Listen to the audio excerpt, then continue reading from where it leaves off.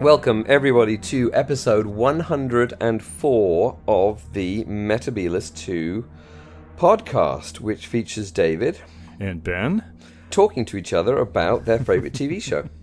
Yeah, which is Doctor Who this week. Oh, it is. This week is Doctor Who. And every other week. Yeah, and today we're going to do a overview, a little survey Teaser of the land, because we are going to be talking about Ace. We're doing Ace Marathon here, interrupted by Gallifrey and any other interesting thing that might pop up. But we are focusing in on the Ace stories here in the first part of the 2019 off year. Mm-hmm. And we will be looking at Dragonfire next week, which is Ace's debut story. But we kind of thought it would be interesting, at least for us, to discuss how did we get to Ace and where we were in fandom at the time that Ace appeared on the scene. Yeah, and whether that captured our interest or not. Yes. I guess I will start off and say I really don't recall Ace being announced, because going back with the 18-month hiatus that preceded the Trial of the Time Lord and then Trial of the Time Lord, well, Doctor Who fandom had kind of strayed away from it, and I was busy with high school at the time and just wasn't following the news coming out of Britain. So combined with, at that time, there was also Pertwee on public broadcasting KTCA. Oh, you were watching Pertwee at that point. God, you lucky things. I was watching Pertwee and probably Troughton, or earlier Really? Doctor Who. Yeah. Wow. God, that's amazing. No, I mean, apart from something like the Five Faces of Doctor Who, it wasn't until the 90s that we got Pertwee back on the screen. The BBC had this horror of repeats. Repeats were like the worst thing that could happen. They always used to get hauled over the coals if they showed a program that was on before, if they showed it again. Right. And it took a while for people to realize that actually that wasn't necessarily a bad thing. But anyway, yeah. Yeah, I remember when you and I first met and you had a terrible cold. You were in Minneapolis living with Amanda, and I had brought over a bunch of off-the-air Doctor Who's, and it had been the first time you had seen some of these since you were a child, which kind of blew my mind, because you were in the land of Doctor Who. Yeah, we're the land of Doctor Who, but there was always about new Who. It always had to be new, and that did blow my mind. Actually, it was like, blimey, I can see some of those great Pertwee shows, which I don't. Yes, I said, I tried some of them. I really probably hadn't even. Which ones were they? Can you remember which ones you brought over? I honestly can't remember, and those VHSs have long since been replaced by the commercial ones. It could have been even Tom Baker ones, but even still, they weren't ones you had seen in quite a while. In quite a while. So the hiatus was, when was the hiatus? The hiatus was 85, yeah? Let me see. Hiatus. Well, season 22 ended in March of 1985, and then the Trial of the Time Lord didn't start up till September 1986. So it was between 85, 86 time frame. Yeah, so I basically just gone away to college at that point, and I hadn't enjoyed I had enjoyed. I'd enjoyed bits of Colin Baker's pre-hiatus season, but it was kind of difficult to watch it at college, which was weird. It was on during the week, right? Which meant, college students, blah blah blah. So maybe Saturday night would have been even harder, but it wasn't actually. It was during the week that was difficult, because it was a pretty intense college experience, and we had to crank out 1.5 essays every 2 weeks. 1.5 essays every week. And in the evenings, we were basically, you go down to the bar for a drink, and then it's straight back to your room to start writing stuff. Right. So it was really hard to watch Doctor Who. And the other thing was, as I think I've said before, is it was only me and someone else who I didn't really like that much who were watching it. So sometimes I would go and try and watch it, but really the kind of Baker years and the hiatus year and the Trial of Time Lord year, then into, I think, the first year of McCoy, really I was just doing other things, basically. Right. And, I'd tried to join the university science fiction society because I thought I'd meet people who were interesting, and they'd turn out to be a bunch of nerds. So it's like, I'm not going to spend time with these people. So again, I probably should have made a better effort. But, I can't speak for your first years at going away to college. But certainly mine were mainly booze and women. Rather than Doctor Who. And women and Doctor Who at that time really did not intersect at all. In any kind of meaningful way, which is really kind of extraordinary when you look at it was almost woman repellent. Yeah, it was. It was slightly like that, which is weird, especially as you look at it now. Today, yeah, yes. exactly. So, I mean, my famous. I'm just going to do an anecdote here. My famous story about joining the Oxford. Science fiction, which was the Oxford Science Fiction Society, was an illustrious society. They had a huge library filled with books. It was started by Brian Aldiss, and Brian Aldiss was still vaguely involved with it because he lived in Oxford. Right. For my edification, who is? Brian Aldiss, very, very well-known science fiction writer. I mean, a kind of a famous writer, a very experimental. And not kind of, Harry Turtledove trash, but, actual real literature, science fiction, and also a scholar of the genre as well. A very kind of important figure. He's dead now. I think he died a couple of years ago. But I remember the first meeting I went to, I got in this conversation with this person, and they asked me whether I liked Dungeons and Dragons. Right. And I went, no, I can't stand that crap. But then I discovered what he was actually asking me was, do I like Dungeons and Dragons or Wizards and Warlocks or like any other kind of role-playing method? Right. So immediately I kind of blotted my copybook by not being into role-playing games. So there you go. Anyway, so that's my anecdote. You did not fit in, I guess. Didn't fit in. Never went back, which was a shame. I should have done that. I tried it. Various other. When you first go to, certainly in a big university like Oxford, you join as many societies as possible to see which ones will fit. Of course, probably now there's a Doctor Who society that I could have joined, but there wasn't then. So there you go. Just that I'm surprised that you weren't bit by role playing, at least Dungeons and Dragons. Was it just that what was it? Because it would seem like with your interest in medieval studies that it would intersect sort of well. That's true. I'll have to say I'm my wife, who actually doesn't listen to this podcast, will be able to attest. I'm not very good at games. I'm not a natural rule follower.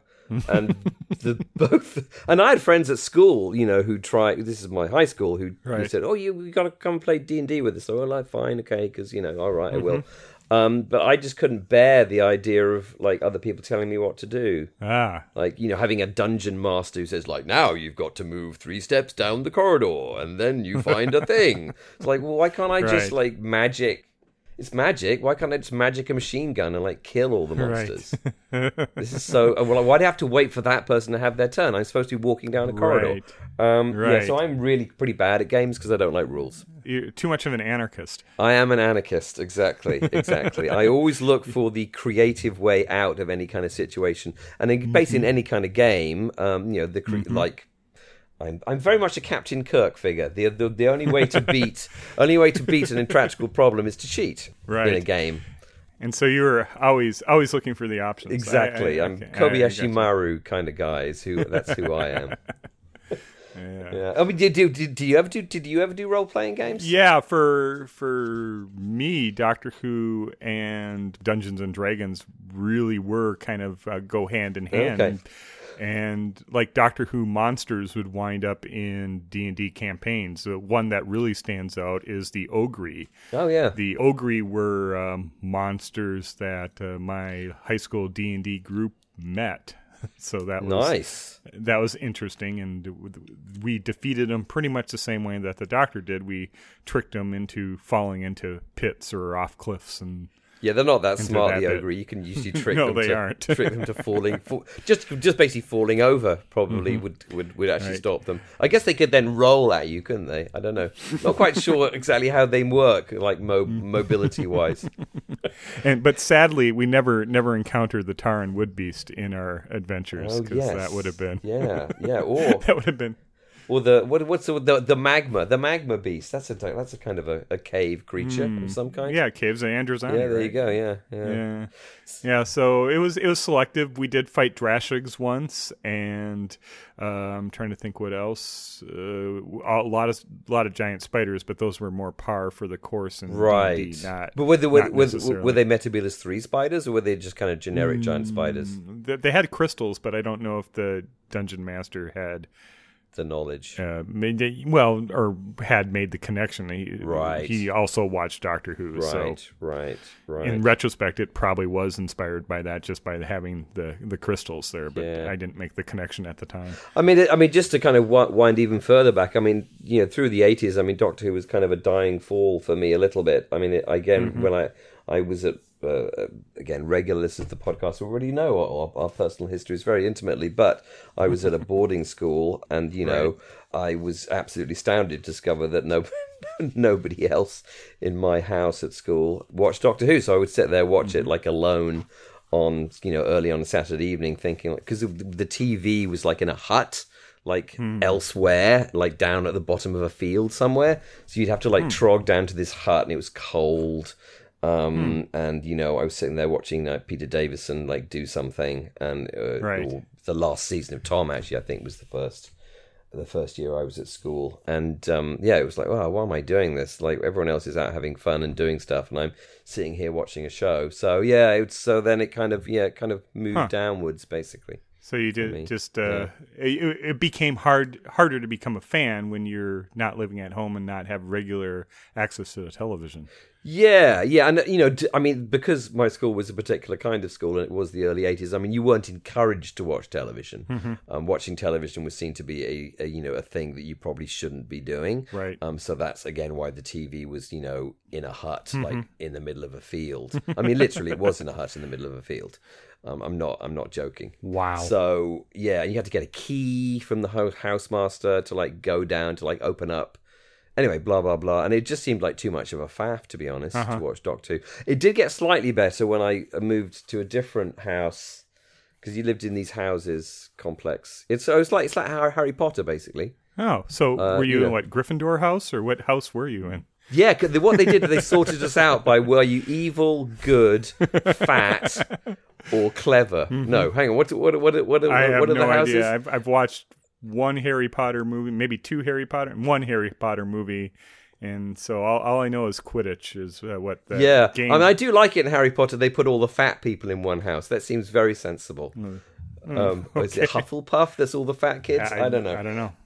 Anyway, so they have all these different houses. So I mean, I then moved into this house that was kind of central to the school, and that had like a creepy basement, because the building was like 300 years old, but it had this super cool creepy basement, and in the creepy basement, that's where the TV was.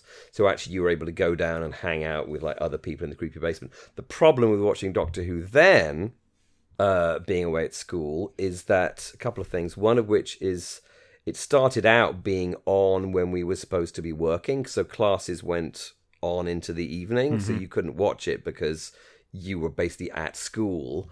So that, of course, made it hard. And, of course, with no VCRs or repeats, basically, it was impossible to watch it.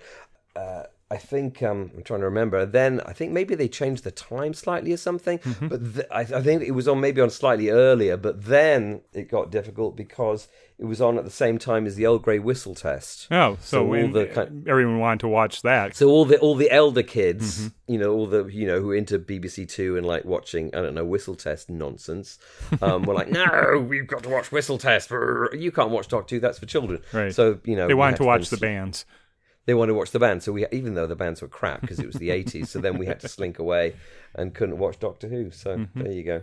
Yeah.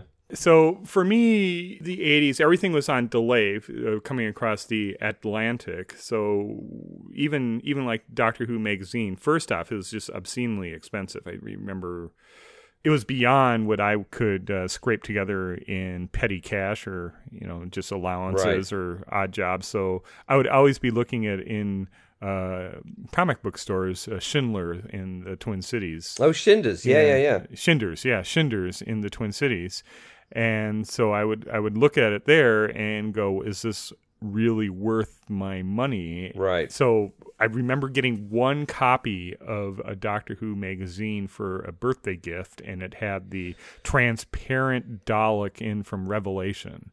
And I pored over that. There was a Troughton interview. Davros was back, and I remembered Davros from Resurrection and Destiny and Genesis. And every time Davros had an outing, it just seemed like he was more and more cartoony and less scary or less the evil genius villain that he was in Genesis. So it was a law of diminishing returns for me with Davros and Doctor Who magazine, reading it furtively in the it was in the gaming section at Schindler's in White Bear Lake, where I went to it was off White Bear Lake Avenue somewhere back in the 80s. And by the time with the hiatus, and I remember season 21 especially, we had just come off the anniversary special, the 20th anniversary, the 5 Doctors, which was exciting to see Troughton and Pertwee. But it was disappointing not to see Tom, and I understand. It was, yeah. I understand his reasons for not doing it, but that was kind of a letdown for me. And Warriors of the Deep I liked, but then we had The Awakening, and I just started to drift away. I didn't feel it was as engaging for me at that age than the earlier stories of the 70s, or even the stuff that was going on with Pertwee that I was either getting through novels or watching on KTCA. Right. Well, I mean, I can remember, picking up Doctor Who magazine from time to time, but then putting it back again because, and I think this comes on to, the difficulties, I think, with the production team at that time. It was all very, very focused on the show as it was happening. If it had been more kind of Pertwee stuff, or even kind of earlier Tom stuff, or even more, Hartnell and Troughton stuff, I probably would have picked up the magazine, but it was all like, new stuff, and which I wasn't really super engaged with. I mean, I think I've probably told this story before, but I was so unreasonably excited when I heard about Warriors of the Deep. Because it's Sea Devils? Because it was the Sea Devils and the Silurians. And again, as I said before, I think, my prime experience of the Pertwee years, pre having access to a VHS player, was through the Target novelizations, and those novelizations by Malcolm Hulke of the Sea Devils and of the Silurians are absolutely astoundingly good, and I love those books, and I still do. So I was so excited to have those monsters back, right. And so disappointed. I was so excited that I actually it was this again. My parents vaguely disapproved of us watching television, but they were very generously allowed. We were actually we'd gone to my godmother's house to see her, but they let me slip away from kind of the chat to go and watch Doctor Who, and I was thinking like, wow, I really didn't enjoy that much, and so it was because it was all the Sea Devils and the Silurians didn't look right. As they continue not to look right in the current. They further diverge. Exactly. So I was disappointed by that, and I remember also being vaguely disappointed by the 5 Doctors. Again, no Tom, and it was kind of obvious that there was no Tom. It just didn't really work that well for me. Yeah, the 5 Doctors. Haven't watched it for a while. Still don't really super care for it that much. Right. It just seemed to be kind of. I think actually what I didn't care for about the 5 Doctors is that obviously it was centered primarily around Peter Davison, and I'd begun not to enjoy Peter Davison's tenure as the Doctor, basically. Yeah, I was not very fond of Turlough when Turlough came on board, and I found myself drifting further and further away from Doctor Who, our contemporary Doctor Who in the 80s, as J&T continued his run as producer. Yes, J&T was the problem for me, certainly, even though I really didn't know who he was at that point. No, well, that's the common thread. The further he got away from Tom, the more he was into, I think, fan conventions in the U.S., which I didn't partake in. Yeah. So he was always over in the States promoting Doctor Who and getting talent to come over, actors to come over to conventions, or then his Christmas pantomimes that he always was trying to, I think, cast or get his.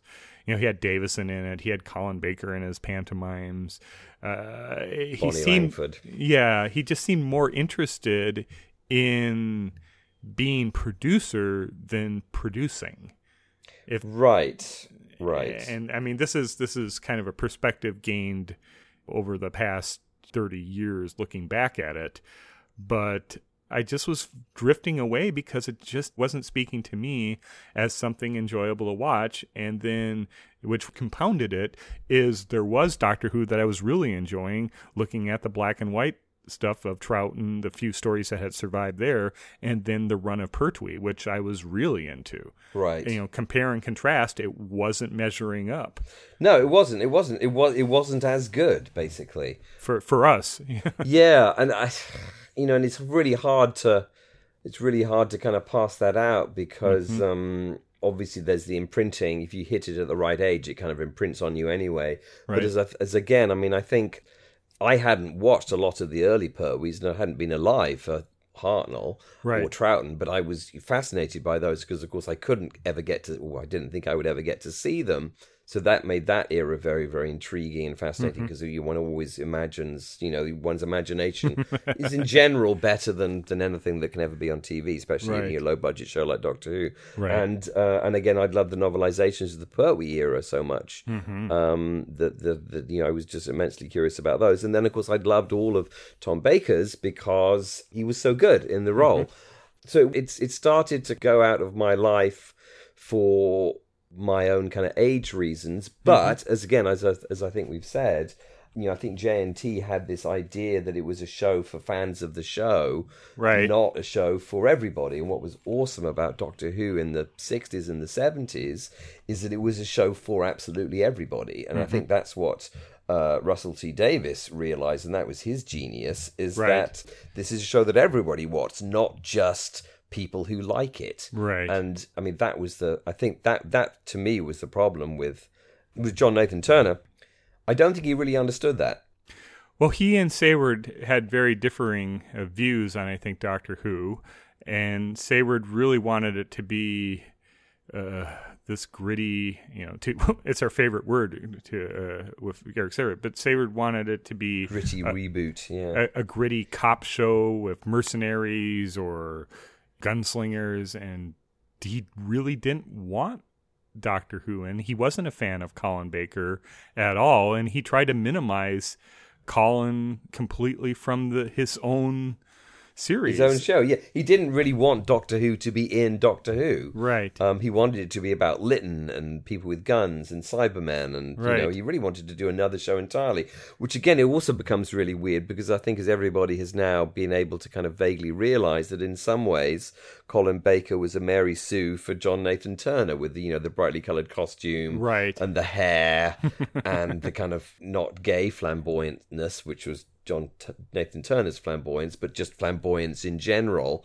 So that was weird. And again, I mean, I guess I haven't read enough of the kind of recent Kiss and Tell.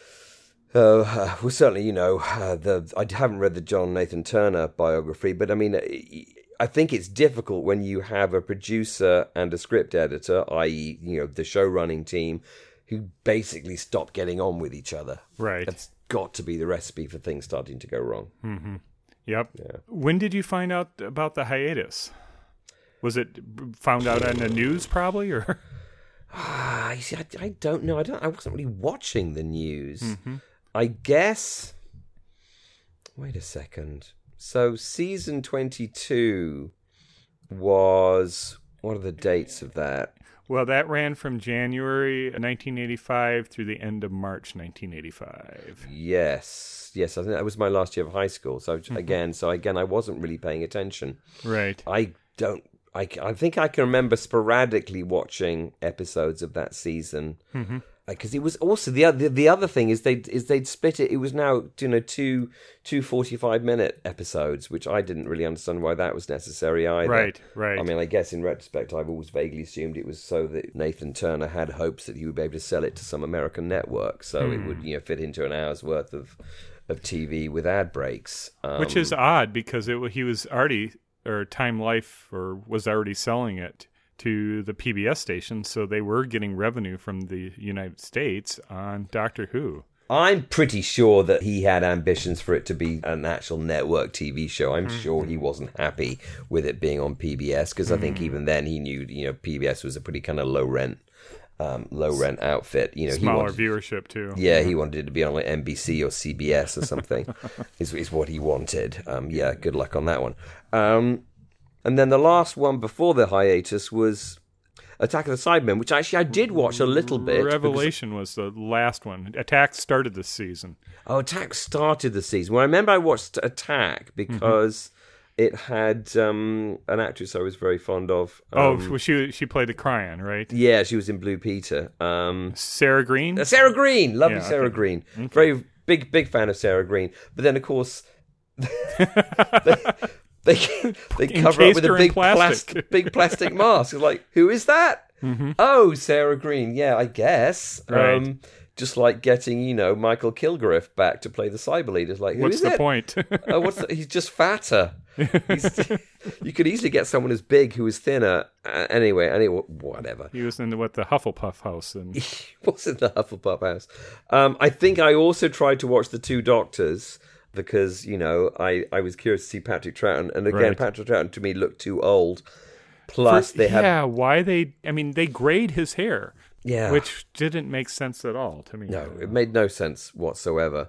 And of course I love the Sontarans. And they had those ridiculous Sontarans. It's that whole thing that, again, we've talked about, whereby that you bring back things to please fans, but you bring them back in such a perfunctory and badly thought out way that all it does is confuse people who aren't fans and alienate people who are fans. Right. If you bring back the Sontarans, don't bring them back in a way that you can see the gap between their neck collars and their, and their spacesuits. Don't make them 8 feet tall either. And don't make them 8 feet tall. They are at least 8 feet tall. Because that confuses people who aren't fans, and as I said, irritates people who are fans. You win nothing. Right. Except a nice trip to Barcelona. Yeah, except a free trip to Barcelona, And again, I think I can remember, I think I watched the first episode of Revelation of the Daleks and just didn't like it. I didn't watch another one. I actually now really rate that one. I kind of really enjoy Revelation of the Daleks. I think the performances are actually really interesting, but they are sort of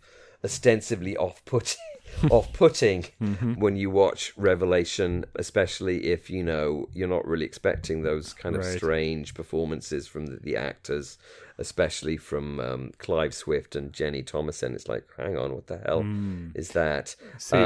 The performance I remember the most on Revelation was Alexei Sales as the DJ, and that's what stood out to me as Revelation, and the crap cliffhanger of the styrofoam gravestone. I think that's why I actually said, I'm not watching. That's that's ridiculous. That's a styrofoam polystyrene thing falling on someone. And Colin. Everyone loved Alexei. Alexei Sale was like a huge alternative comedian, Attila the Stockbroker and all that kind of stuff. And he still is a really interesting guy. But again, he's not the greatest actor. He did fine as the DJ, though. He did fine. It wasn't an intense role. Yeah. I was actually a fan, relatively, of William Gaunt, because I liked his sitcom, No Place Like Home, where he was... the dad. He was the dad, and he was really good in it. It was a good sitcom, that. But again, it's that Nathan Turner thing of getting people who you're not expecting to be in something, which sometimes works, but again, I think was probably more off. I think it was alienating to fans because we wanted our show to be serious. So like Alexei Sale and William Gaunt walking in makes it non-serious, and it's confusing to non-fans because they're like, why is the dad from that sitcom suddenly in Doctor Who? So again, it just really doesn't work for both sides. Yeah, the what was it? No Place Like Home, or No Place Like Home. Yeah. That was being broadcast on was KTCA. So interesting. I had seen that face before. I don't know if I had made that connection that he was the guy when I watched Revelation, but he seemed oddly familiar. So even in the States, he was for certain viewers of public television, he was a familiar face. Right. Interesting. The one out of season 22 that I probably remember the most watching it was the Mark of the Ronnie. Really? I literally did not watch that at all. I guess that what I'm looking at Wikipedia is that was February 1985. I don't know what I was doing, but I wasn't watching Doctor Who. Yeah, so that's the only one that I really remember clearly watching, and it was about Stevenson, and they really didn't have any steam engines in there, and I was disappointed. By that. That is disappointing. Yeah, exactly. Yeah. So it seemed like a missed opportunity there. Well, it's, you go to Ironbridge and, you film it like, where all this stuff kind of happened, but you don't actually include any of this. I don't know. Yeah. Right. It was all supposed to be before, and it just, this is anticlimactic, to put it the least. And yeah, exactly. The hiatus, the news was the only conduit for news was the KTCA magazine, which said we don't have a new episode, or we don't have new episodes of Doctor Who available, so we are going to go back to the classics. So we're gonna start with Pertwee, or we're gonna start with Tom again and play again. And sort of like, oh, okay, that's okay. I don't mind watching that again. Or Doctor Who magazine, which was really expensive, and you're not going to get a clear picture out of what's going on with the Doctor Who production from Doctor Who magazine. Sadly, it's more of a organizational mouthpiece than a fan-driven publication in the 80s. So knew something was going on. Certainly didn't catch anything like the Doctor in Distress thing that Ian Levine helped organize, and all the protests. They were just, fandom was growing. Tom was really popular. Tom was Doctor Who in the U.S., and they weren't making new shows with Tom Baker anyway. So what was, of course, it's not doing well. Yeah, and I'm trying to see the only real way to find out about. So the BBC wasn't covering Doctor Who particularly anymore at that point, right? And the coverage of Doctor Who was primarily oriented towards the tabloid press, tabloid newspapers, which of course were newspapers I wasn't reading. Right. I was reading the Times or the Independent.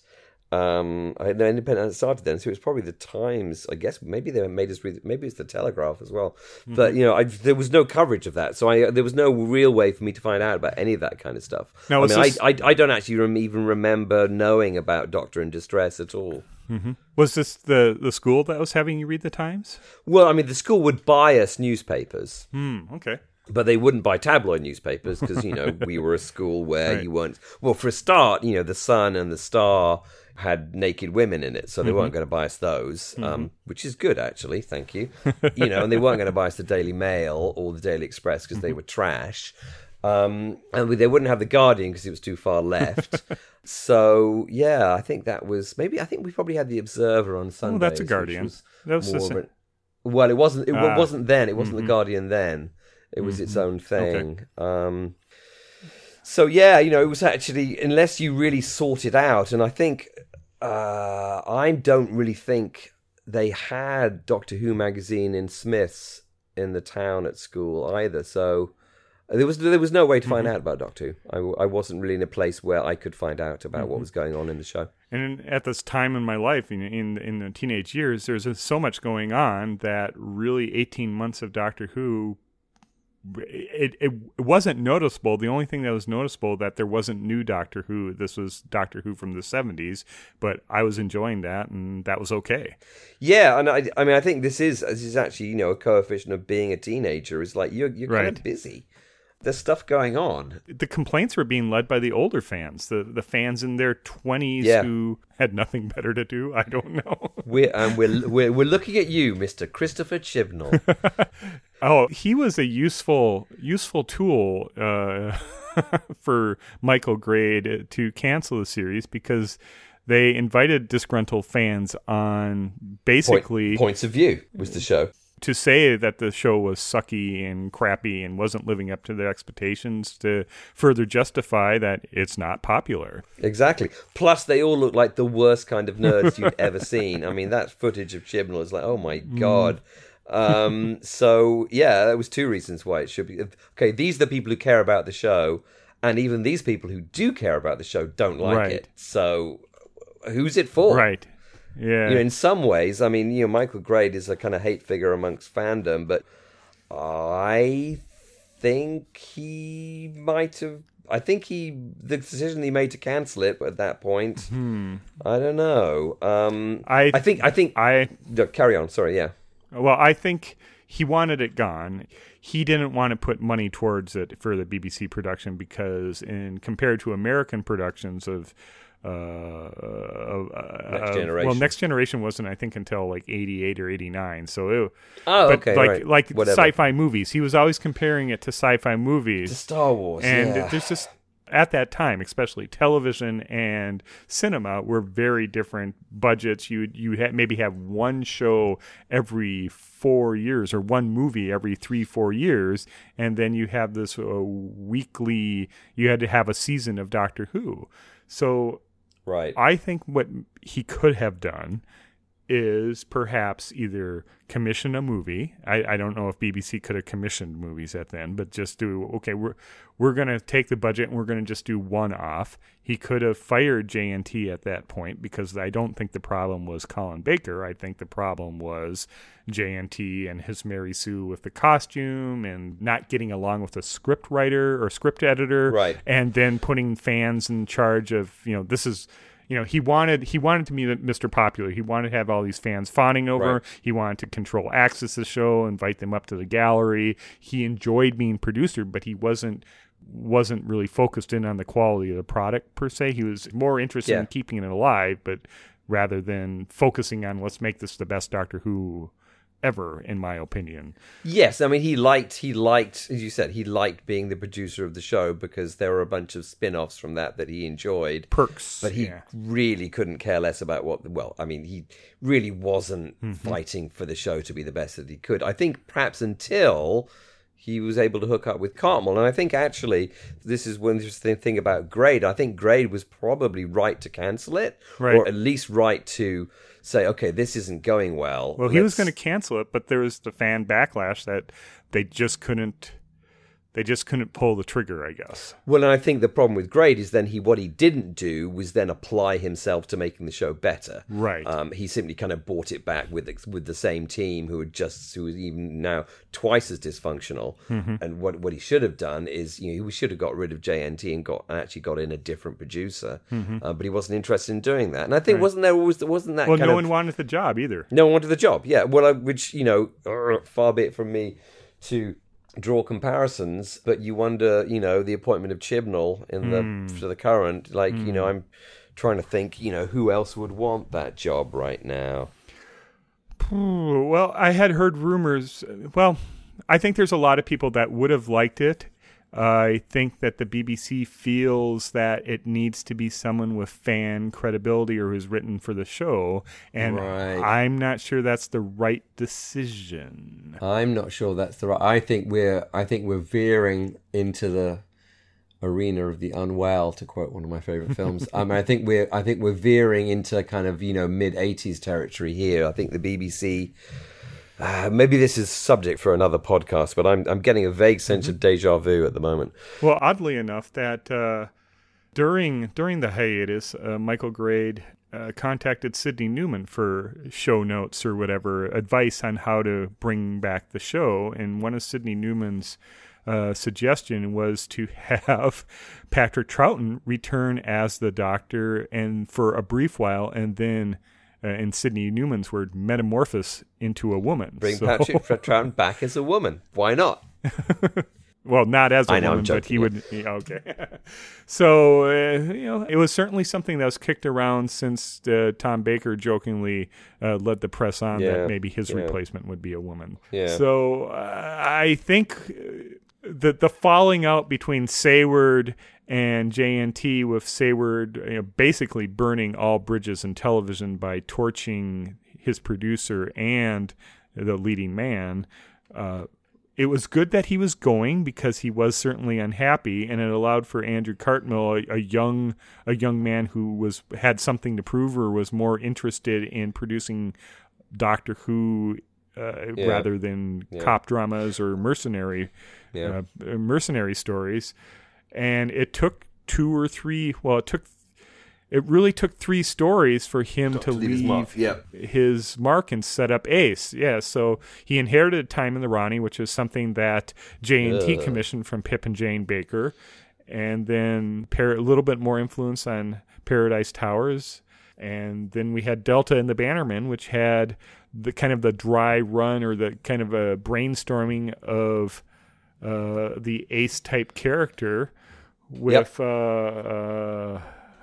It was Ray. That's it. Yeah, the kind of tomboyish character, yeah. Yeah, who wore a leather jacket and a motorcycle and rode a motorcycle. So it was kind of proto-Ace. And then the very next story, which we're going to review or talk about next week, is Dragonfire, where young Ace is introduced. So Michael Gray did have an impact by putting it on hiatus, by getting rid of Colin Baker. The chaos and the death of Bob Holmes made it so that Sayward just had it. Yeah. He didn't want the vision that he and Bob Holmes had designed for this trial season, the conclusion, basically leaving Doctor Who's fate in a cliffhanger.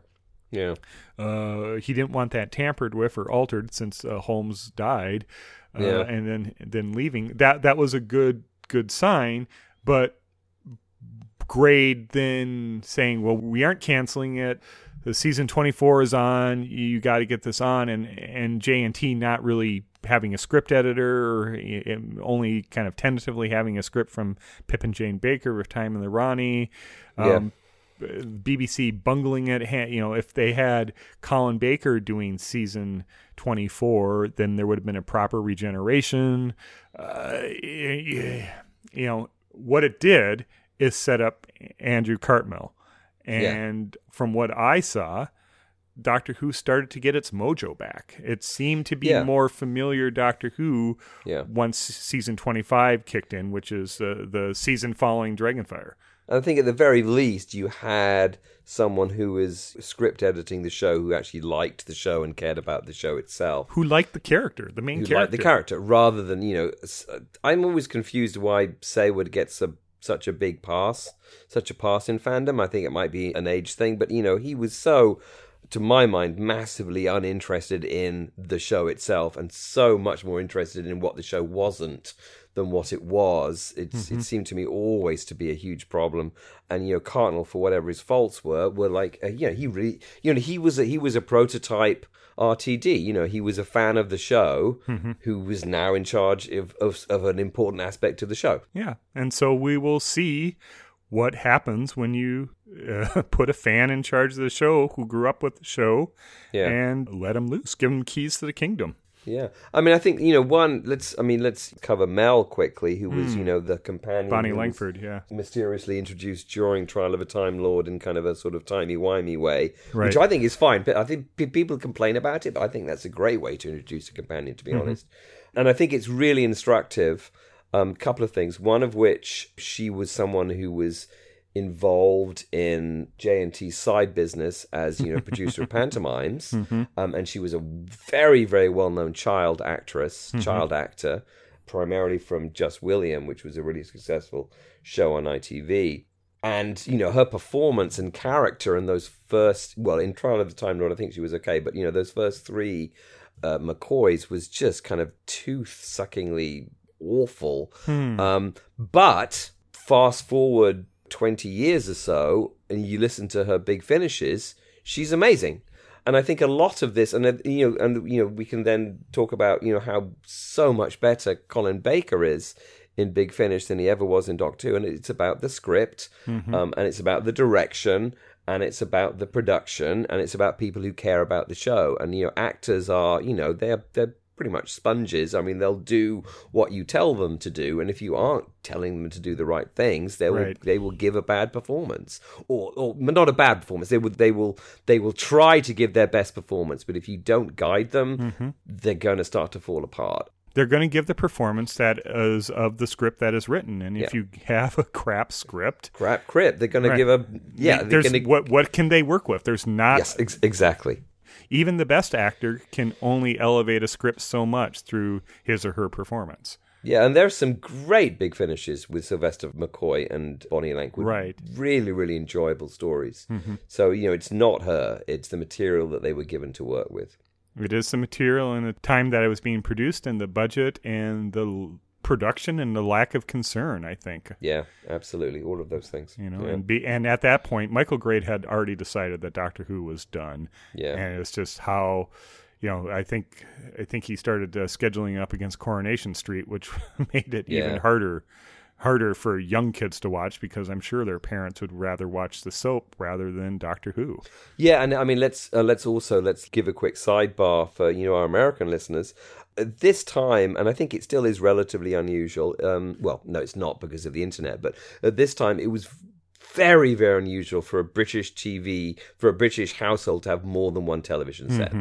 So this idea, that the kids would have a TV in their room or something like I understood used to happen in America, you would only have one television. So if the parents were watching Coronation Street, you could not watch Doctor Who because there was only one TV set. And the reason there was only one TV set is because there still is a TV license. And if you had more than one TV set, you had to have 2 television licenses. Right. So it became twice as expensive. And also, it's then still, I think the UK was less of a consumer society than the United States, and televisions were really, really expensive.